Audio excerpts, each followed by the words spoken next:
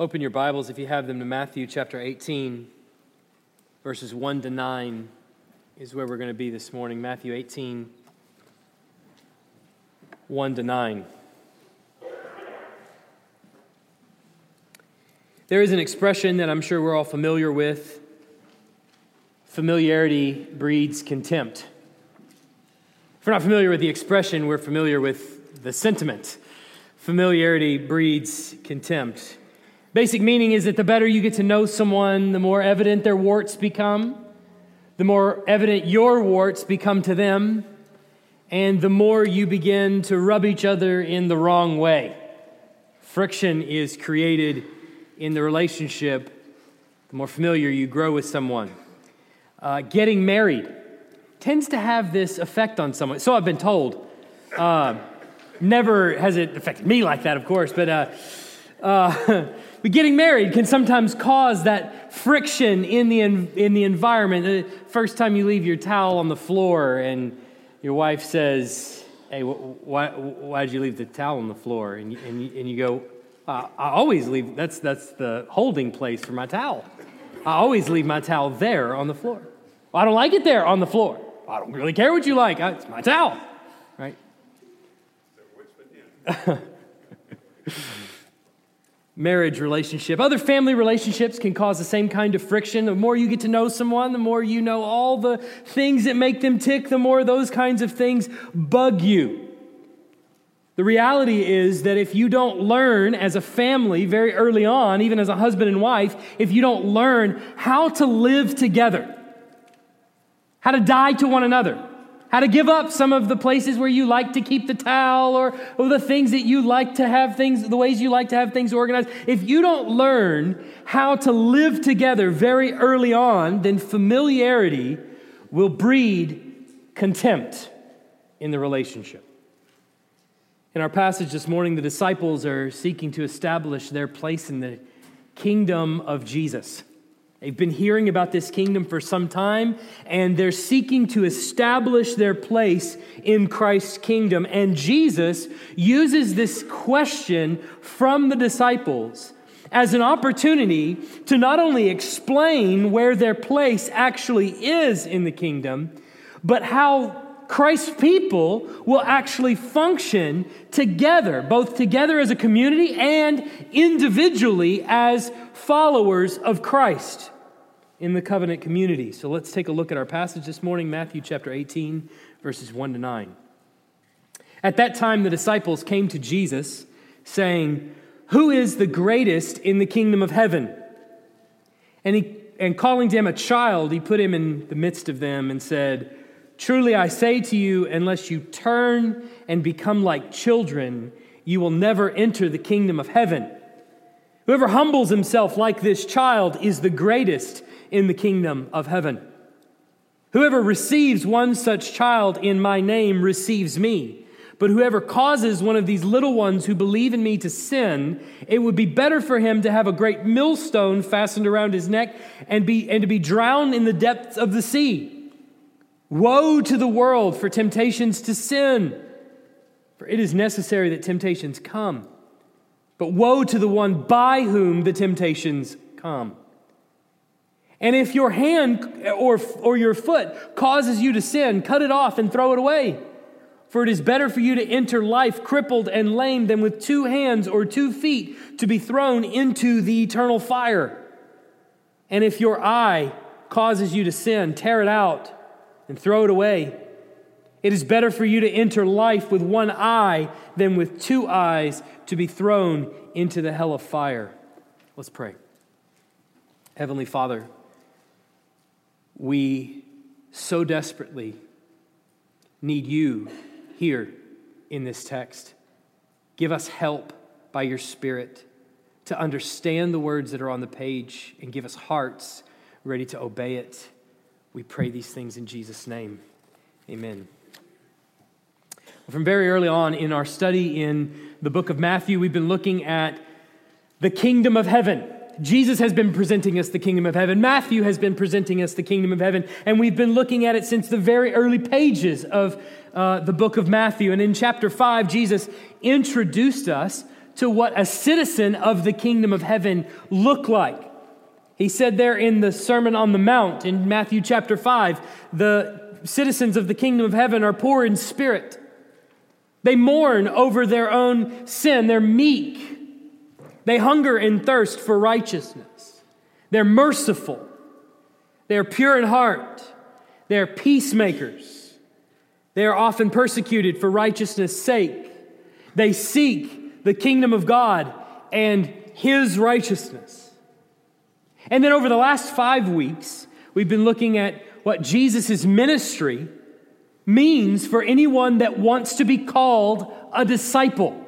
If you're going to be a disciple, we learn that the heart of discipleship is marked by self-denial, a willingness to die, and a belief in life to come. We saw that the aim of discipleship is to recognize Jesus' true worth and to follow Him by obeying His commands. We saw that the power of discipleship is not in self-confidence, but in faithful submission to God. We saw the result of discipleship is the bodily resurrection of the dead. And then last week we saw that all of this brings with it a freedom in discipleship. Where you and I, if we're followers of Christ, we are free as His disciples. We are free from all regulation in order to submit to all for the sake of the gospel. But the time has come for self-reflection. This morning, we'll introduce us to a series that I'll be starting in a few weeks when I return from Israel, a series on the church.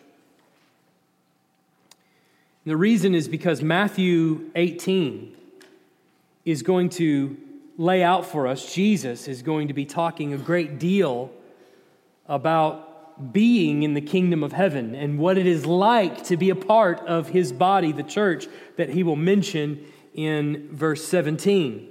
He's going to be talking about what it is to be a disciple and talking about how it is to live together as citizens of the kingdom of heaven.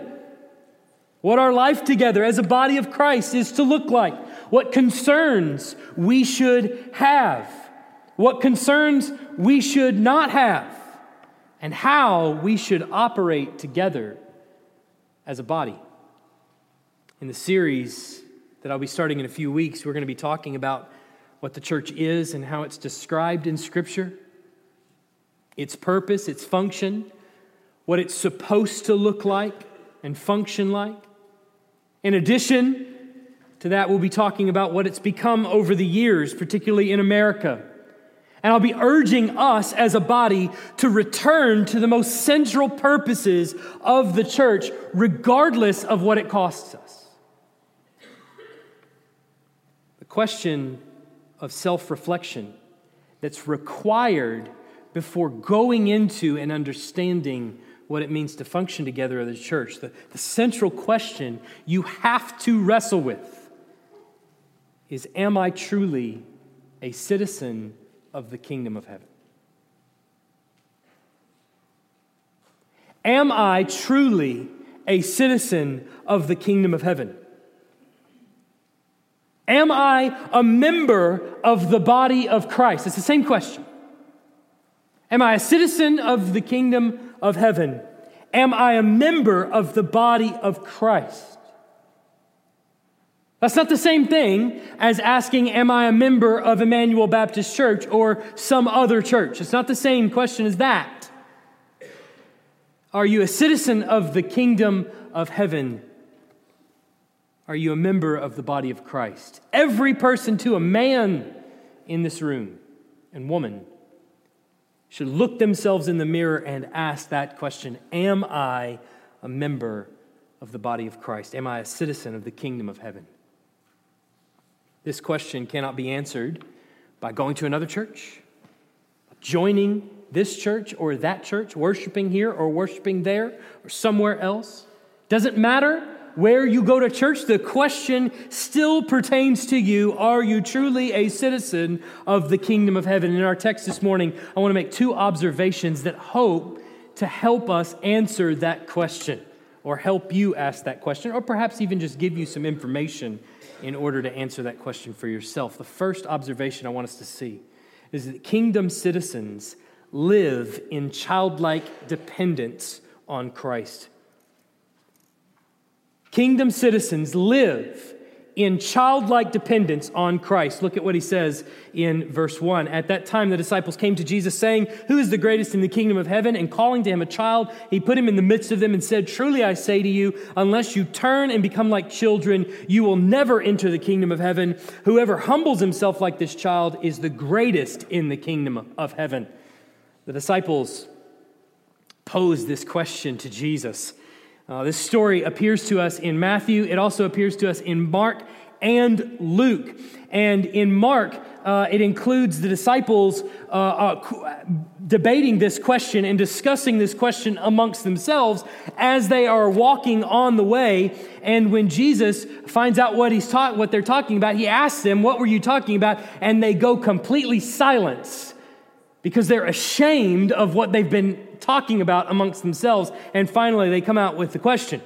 And in Luke, we find out that it's not only the discussion, but it's also an argument amongst the disciples about who is the greatest in the kingdom of heaven. They are debating amongst themselves, and the logic of their heart is twisted and flawed. And Luke tells us Jesus knew the logic of their heart, and he asked them the question because he knows their hearts are twisted in the wrong direction.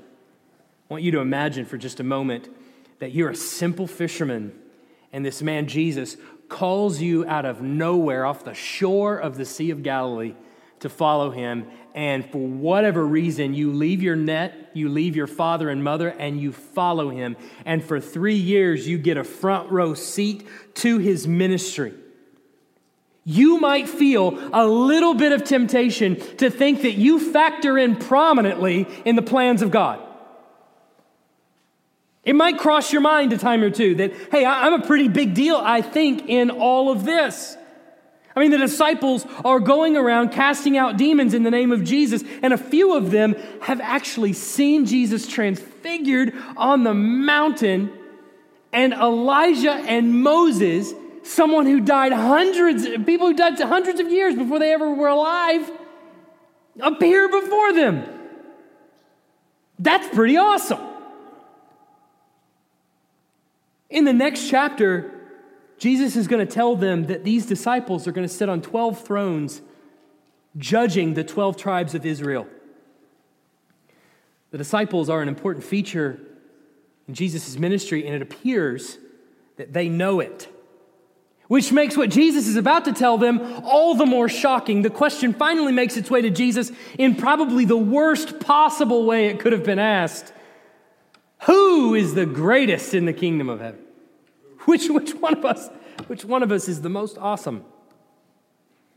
Jesus takes this child and he puts them in the midst of them, and you can imagine the feeling in the pits of the disciples' stomachs as they know without a doubt this is not going to end well. Anytime Jesus uses an object lesson, you're at fault, all right? So he brings this child in the midst of them, and he says, unless you turn and become like children, you will never enter the kingdom of heaven. Consider these words for just a moment. The current path that you are on puts you on the outs of the kingdom of heaven. The disciples, the 12 who have been with him, they've been following Jesus since the very beginning. And as I said, they've been casting out demons, they've been healing the sick, they've been preaching the kingdom. And they're going to be on the outside? How is that possible? Well, what does it mean then to turn and become like children? You're going to hear lots of sermons, lots of people extol the virtues of a so-called childlike faith. Right? You probably heard that phrase before. You just have to have faith like a child. You just have to have a childlike faith, they'll say. They say that what Jesus is saying here is that you've just got to believe. You've just got to blindly trust. And the thinking goes, I think, that if you tell a kid something is true in general, they want to believe you.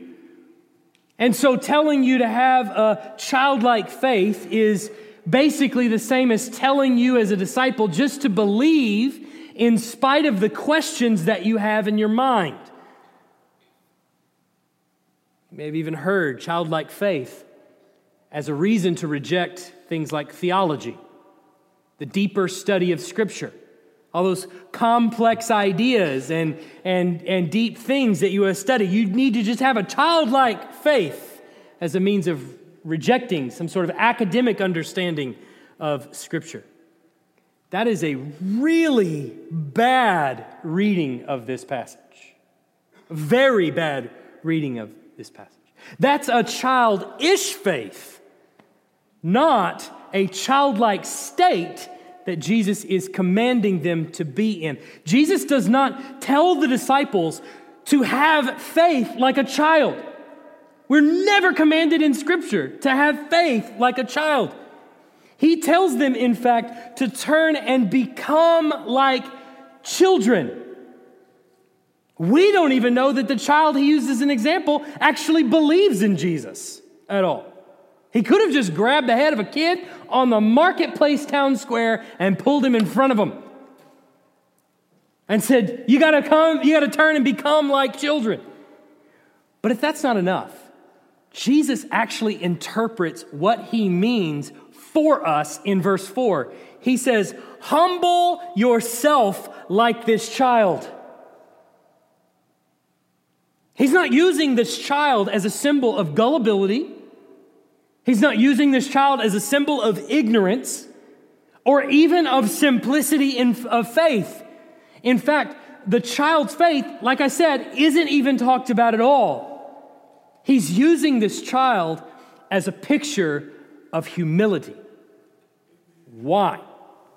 Well, you have to remove yourself from the 21st century mindset where children are idolized. And you have to take yourself back to a first century mindset where they're not. In the Western world, in the 21st century, we want to give our children a storybook childhood.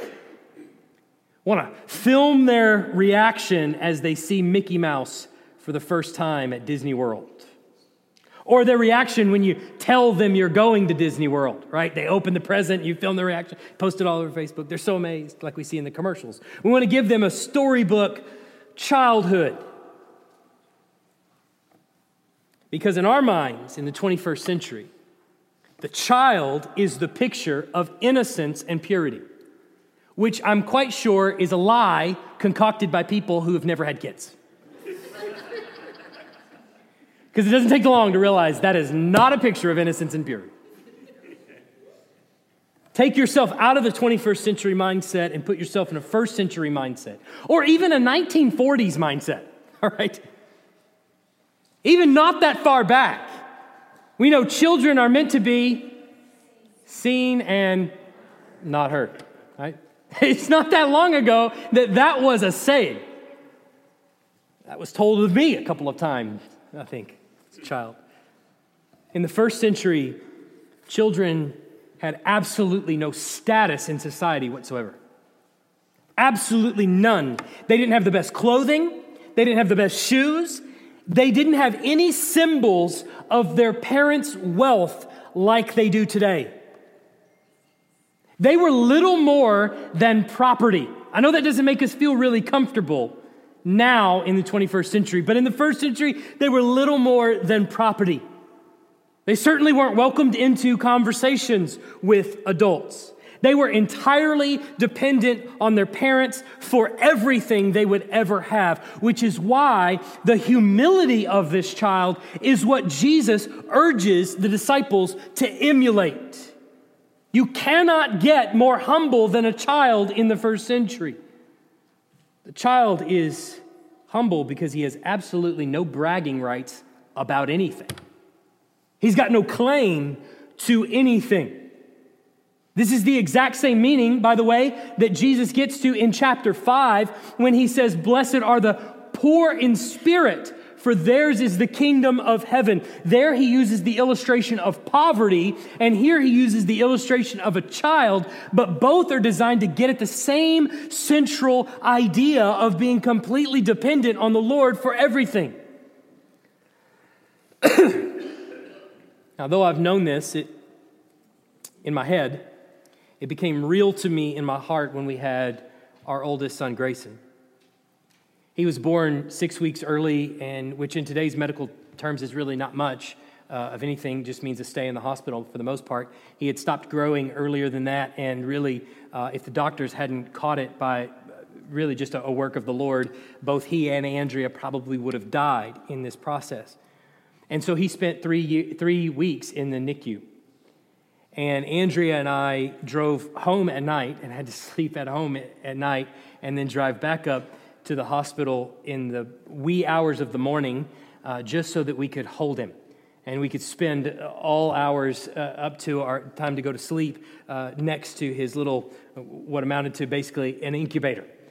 I remember to this day kissing him on his cheek, and he was 3 pounds, 11 ounces, so he was just super tiny, where my top lip touched the corner of his eye and my bottom lip touched the corner of his mouth. That's how tiny his cheek was. And I remember just sitting there holding him, all the wires coming off of him, IVs coming out of his head or whatever vein they could find on his body. And it was then that I was reminded of dependence. It was then that I knew that in the circumstances we were in, if he hadn't had the medical care that he had, either after the birth or even before it, he would never have made it out of the womb. And even after that, for a normal, healthy babies, they're completely and totally dependent on you as their caretaker. But it was a few months after that I started to realize the natural progression of life is to gain independence from your parents. I remember just a few months later getting him home from the hospital, and he's sitting there in his room, and he grabs onto his crib, and he pulls up to stand up, and as the father of your firstborn child, you're behind them every step of the way, wanting to catch them. By the third, you're like, whatever. Whatever happens. It doesn't matter. But behind the first one, you're like this, you're waiting with bated breath to see what happens. And I'm there to catch him. And my hand brushes the side of his leg. And he does everything in his power to move away from me, to get away from me, so that I cannot touch him or interfere with him in any way. How quickly the child moves from pick me up to put me down. They grow in independence from their parents. They begin to feel that sense of independence. And whether they realize it or not, they are still very dependent on you as their parents and their provider. Kids don't want you to prohibit them from crawling to the fireplace, but then if you were to just leave for a little while, they would realize pretty quickly their dependence on you as mom and dad. In the same way, the disciples are walking along the road and they're discussing which of them is going to be the greatest in the kingdom of heaven. They have seen glimpses of the power and majesty of Christ, and yet based on how close they are to the Messiah and the privileges they have, they assume that they too will be exalted as he is exalted. And with one child, Jesus tells them, unless you realize that you have no status, you have no merit, there is nothing great about you that you would earn this position. And unless you realize that you are still totally and completely dependent on me for your source of life and well-being, you are not even getting in the kingdom of heaven. See, the Christian life is supposed to work the exact opposite of real life. In real life, we gradually grow in independence from our parents. And in contrast, as we grow in faith, as we uncover more and more about Christ, as we learn more theology, as we sing more songs about him, as we listen to more sermons, as we open Scripture more, what the Holy Spirit produces in us is more and more dependence on him as our sole provider. So as we grow in understanding of who God is, our appetite for the things of God should also increase. Our desires to hear and understand the Word should increase. Our desire for deep, rich prayer lives should increase. Our appetite for a Bible-saturated, prayer-saturated, singing-saturated worship service should also increase. Your desires to serve other people on your own volition and even anonymously should also increase. Brothers and sisters, the stakes couldn't be any higher.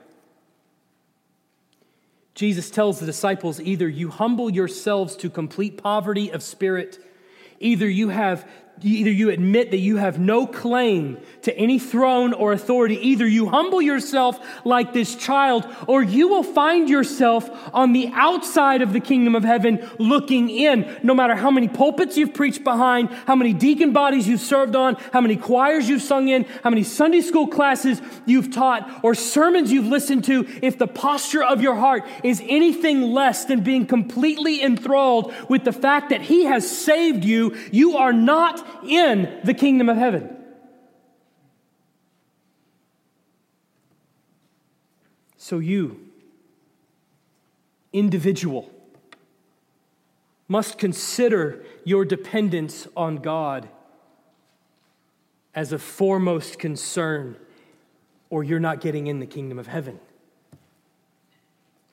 But then Jesus turns to how your humility is displayed in the church community around you. In other words, your childlike humility that Jesus is calling us all to is not just between you and God. It's actually demonstrated in the relationships with others, because, second point, kingdom citizens avoid sin and all of its causes. Kingdom citizens avoid sin and all of its causes. Look with me at verse 5. Whoever receives one such child in my name receives me. But whoever causes one of these little ones who believe in me to sin, it would be better for him to have a great millstone fastened around his neck and to be drowned in the depth of the sea. Remember, when Jesus says receives one such child, he's not talking about actual children. He's talking about disciples who follow him, who take on this childlike state of dependency on him, who understand their need for him. So then, what does it mean to receive a disciple, this childlike disciple, in Jesus' name? What does it mean to receive that one? It's because they are Jesus' disciples. You're extending them hospitality. Now, what does it mean if you're going to extend someone physical hospitality? It means that you're going to serve them, you're going to preserve them, perhaps by giving them food, perhaps by giving them drink, or maybe even a place to sleep. But Jesus isn't that concerned right here with your physical service toward their physical needs. He does mention that earlier in the gospel, but here it's more of the spiritual side of the service. How is it that you can be spiritually hospitable or welcoming to Jesus' disciples?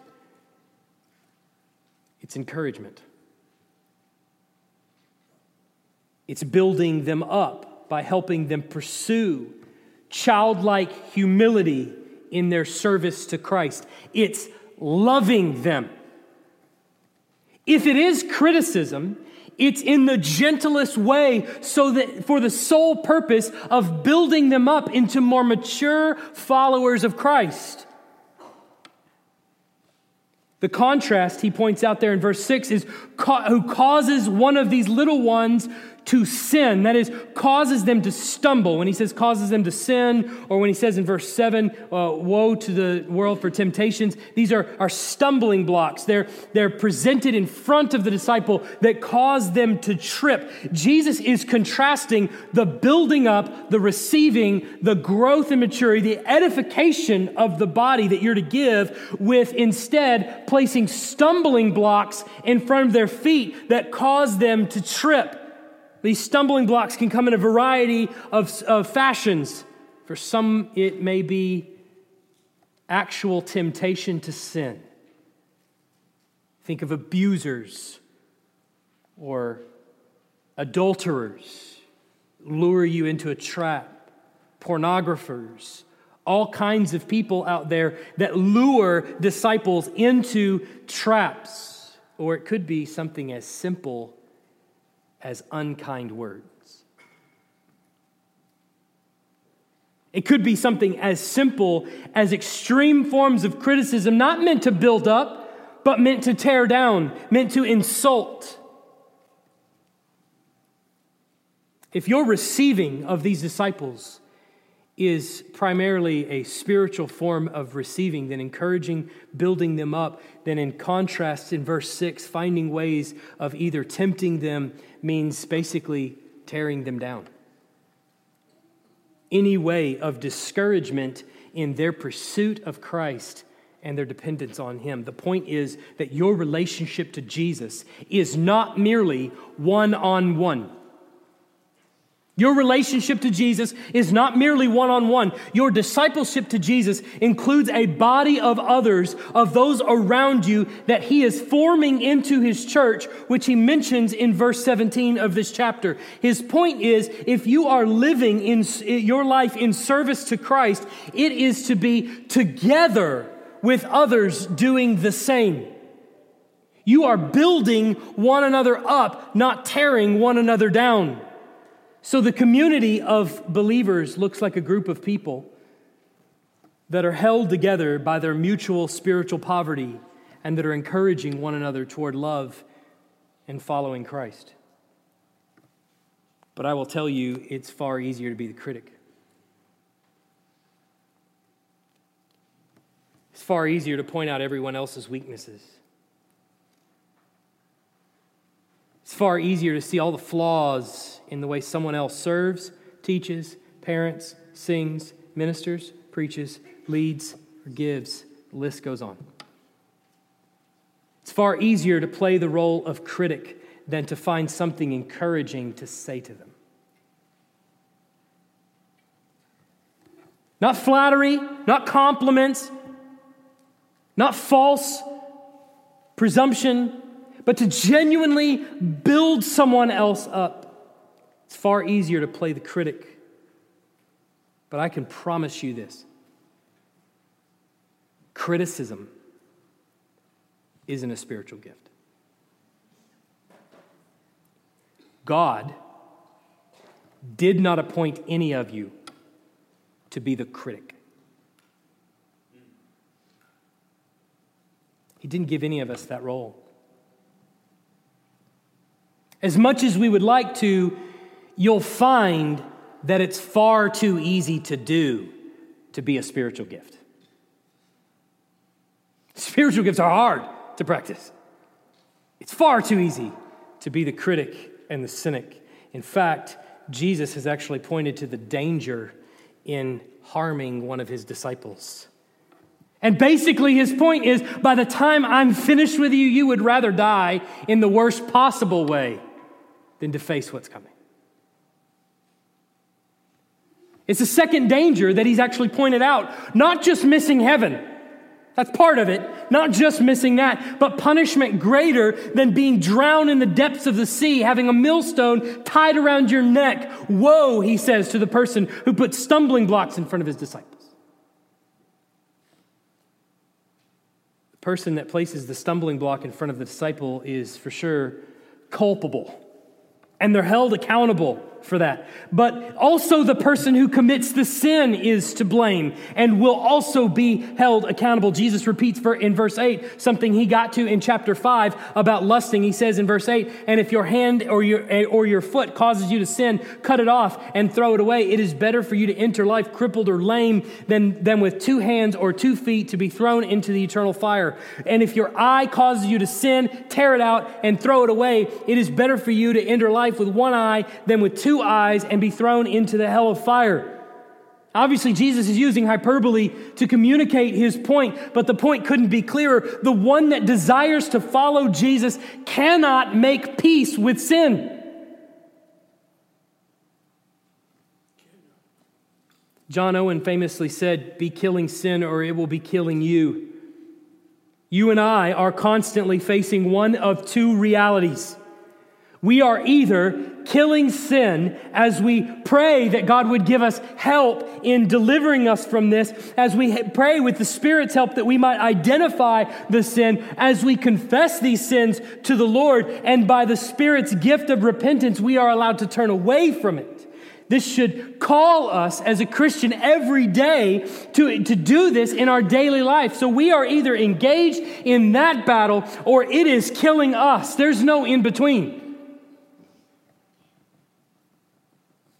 How many will call themselves disciples of Christ and attend church every time the doors are open, but do so rarely take inventory of the sin in their own life?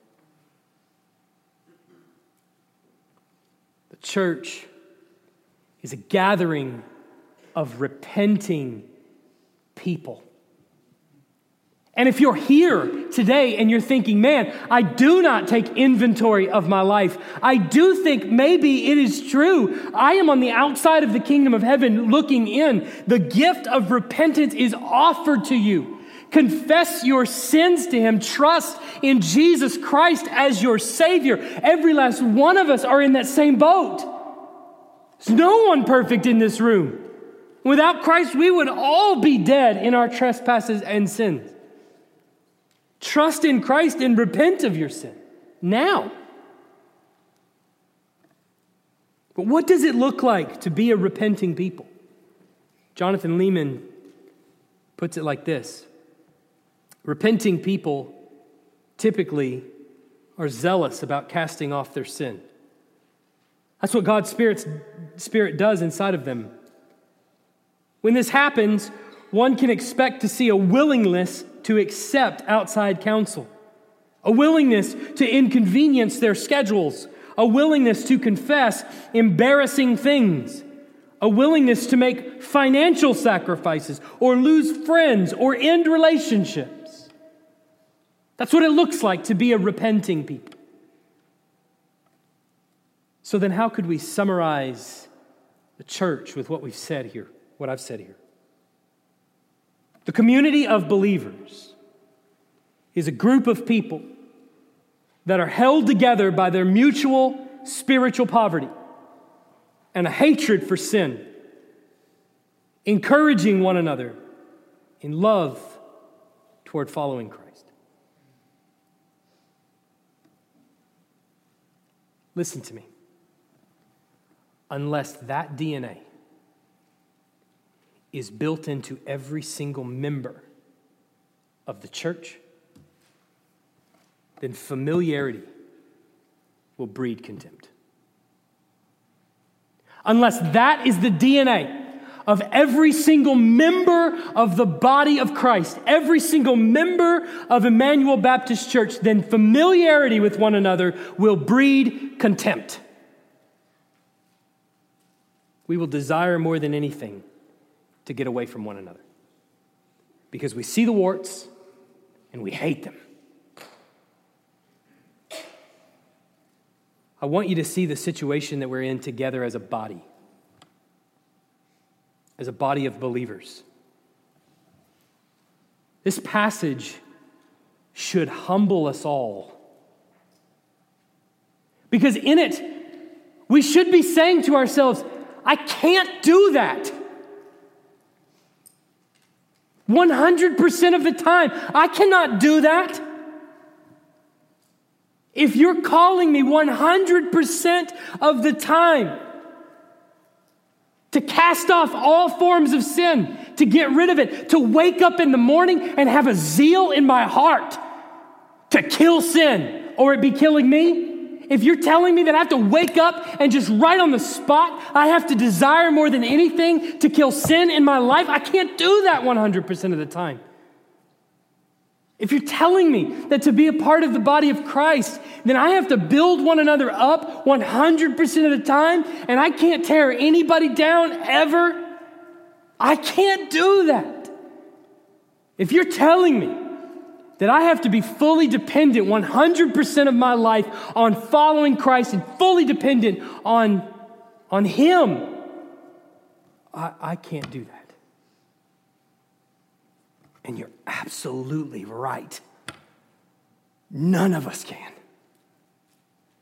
None of us can.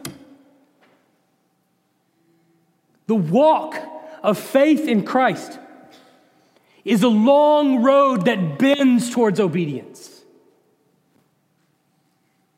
See, what happens is when I stop depending on Christ, the people in the body are supposed to say, you're not depending on Christ. The Spirit within me says, you know what? You're not depending on Christ here. This is the area. Come back in repentance. And again, for me individually and for us corporately as a group, it's a long road that bends towards obedience. And so I come back in repentance and faith. But then I tear someone down instead of building them up. And the body is there to say, that's tearing someone down. That's gossip and slander. The Holy Spirit pokes on my heart and says, that's it right there. That's it. That's sin. Come back. See, what we're missing is that Christ did it. And then He gives to His church His Spirit. And by His Spirit is the only way that long road bends towards obedience. Otherwise, bends towards chaos. It's the only way. So this passage should humble us all. Know that it's not me that's bending towards obedience. It's Christ's work in me that's bending me towards obedience. It's Christ's work in the body that's bending towards obedience. Now, I want you to picture a people that have covenanted together, that by the Spirit's help, together as a body, we're going to be constantly blown away with what Christ has actually done for us.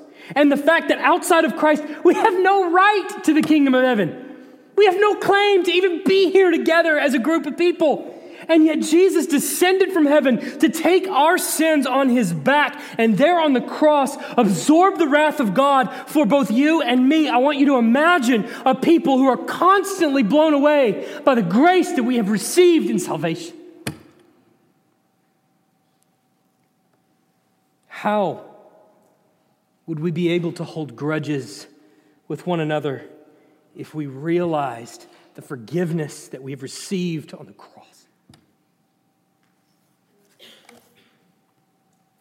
Where is there place for infighting in a church if we're just happy that He saved us?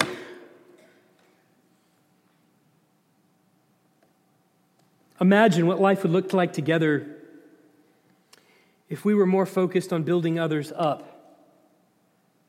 than pointing out all the flaws. A people who are humbled by their inclusion in God's family and are edifying one another. Can you imagine what kind of attraction that would be to the outside world? But then add to that a group of people who, on top of all those things, are killing the sin in their own life. A church where living together looks like humble people constantly encouraging one another, because when you sin against me, guess what? You've got nothing on what I've done to Jesus. Taking sin seriously is a threat. It tempts us to run away from Christ. the one that saved us. That is a really compelling community to the outside world.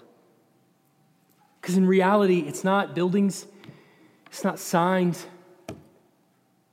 it's not the color of the stripes in the parking lot that drive people away from the church. It's the business meetings. People bicker, fight with one another. It's the Sunday school classes. Can't stand to be around one another. It's the people that meet together and shake your hand and smile in your face and then go behind your back and talk about you. That's what drives people away. The community that we want to create in the church is totally antithetical to that. And I think what Jesus is saying here is if that's you and that's what you're bent on, you are outside the kingdom of heaven, not in, no matter how many churches you've been a member of. So then the call for us is very clear. Bury the conflict. Put it in the ground with whomever it is. Encourage members of the body. Go to them, find them, give them encouragement. And as you find that sin that so easily entangles you, don't hesitate to share it with your brothers and sisters that are around you that will help you shoulder the load. Let's pray. Heavenly Father, pray for us as a church, that you would continue to conform us to your word, that we would look, that we would choose to look at the work you are doing in the hearts and minds of people in this very congregation. The disciples that you're raising up, the maturity that you're producing in the hearts and minds of people that are here. The sin that you're calling out, that you're using other members to call out. The holy and right confrontation that's being had toward the building up of a brother or sister in your name. Pray that those would be the things that we focus on. Those would be the things that we look at. And those would be the things that we strive to as we seek all the more to become mature, devoted, and great worshipers of your name. It's in Jesus' name we pray. Amen.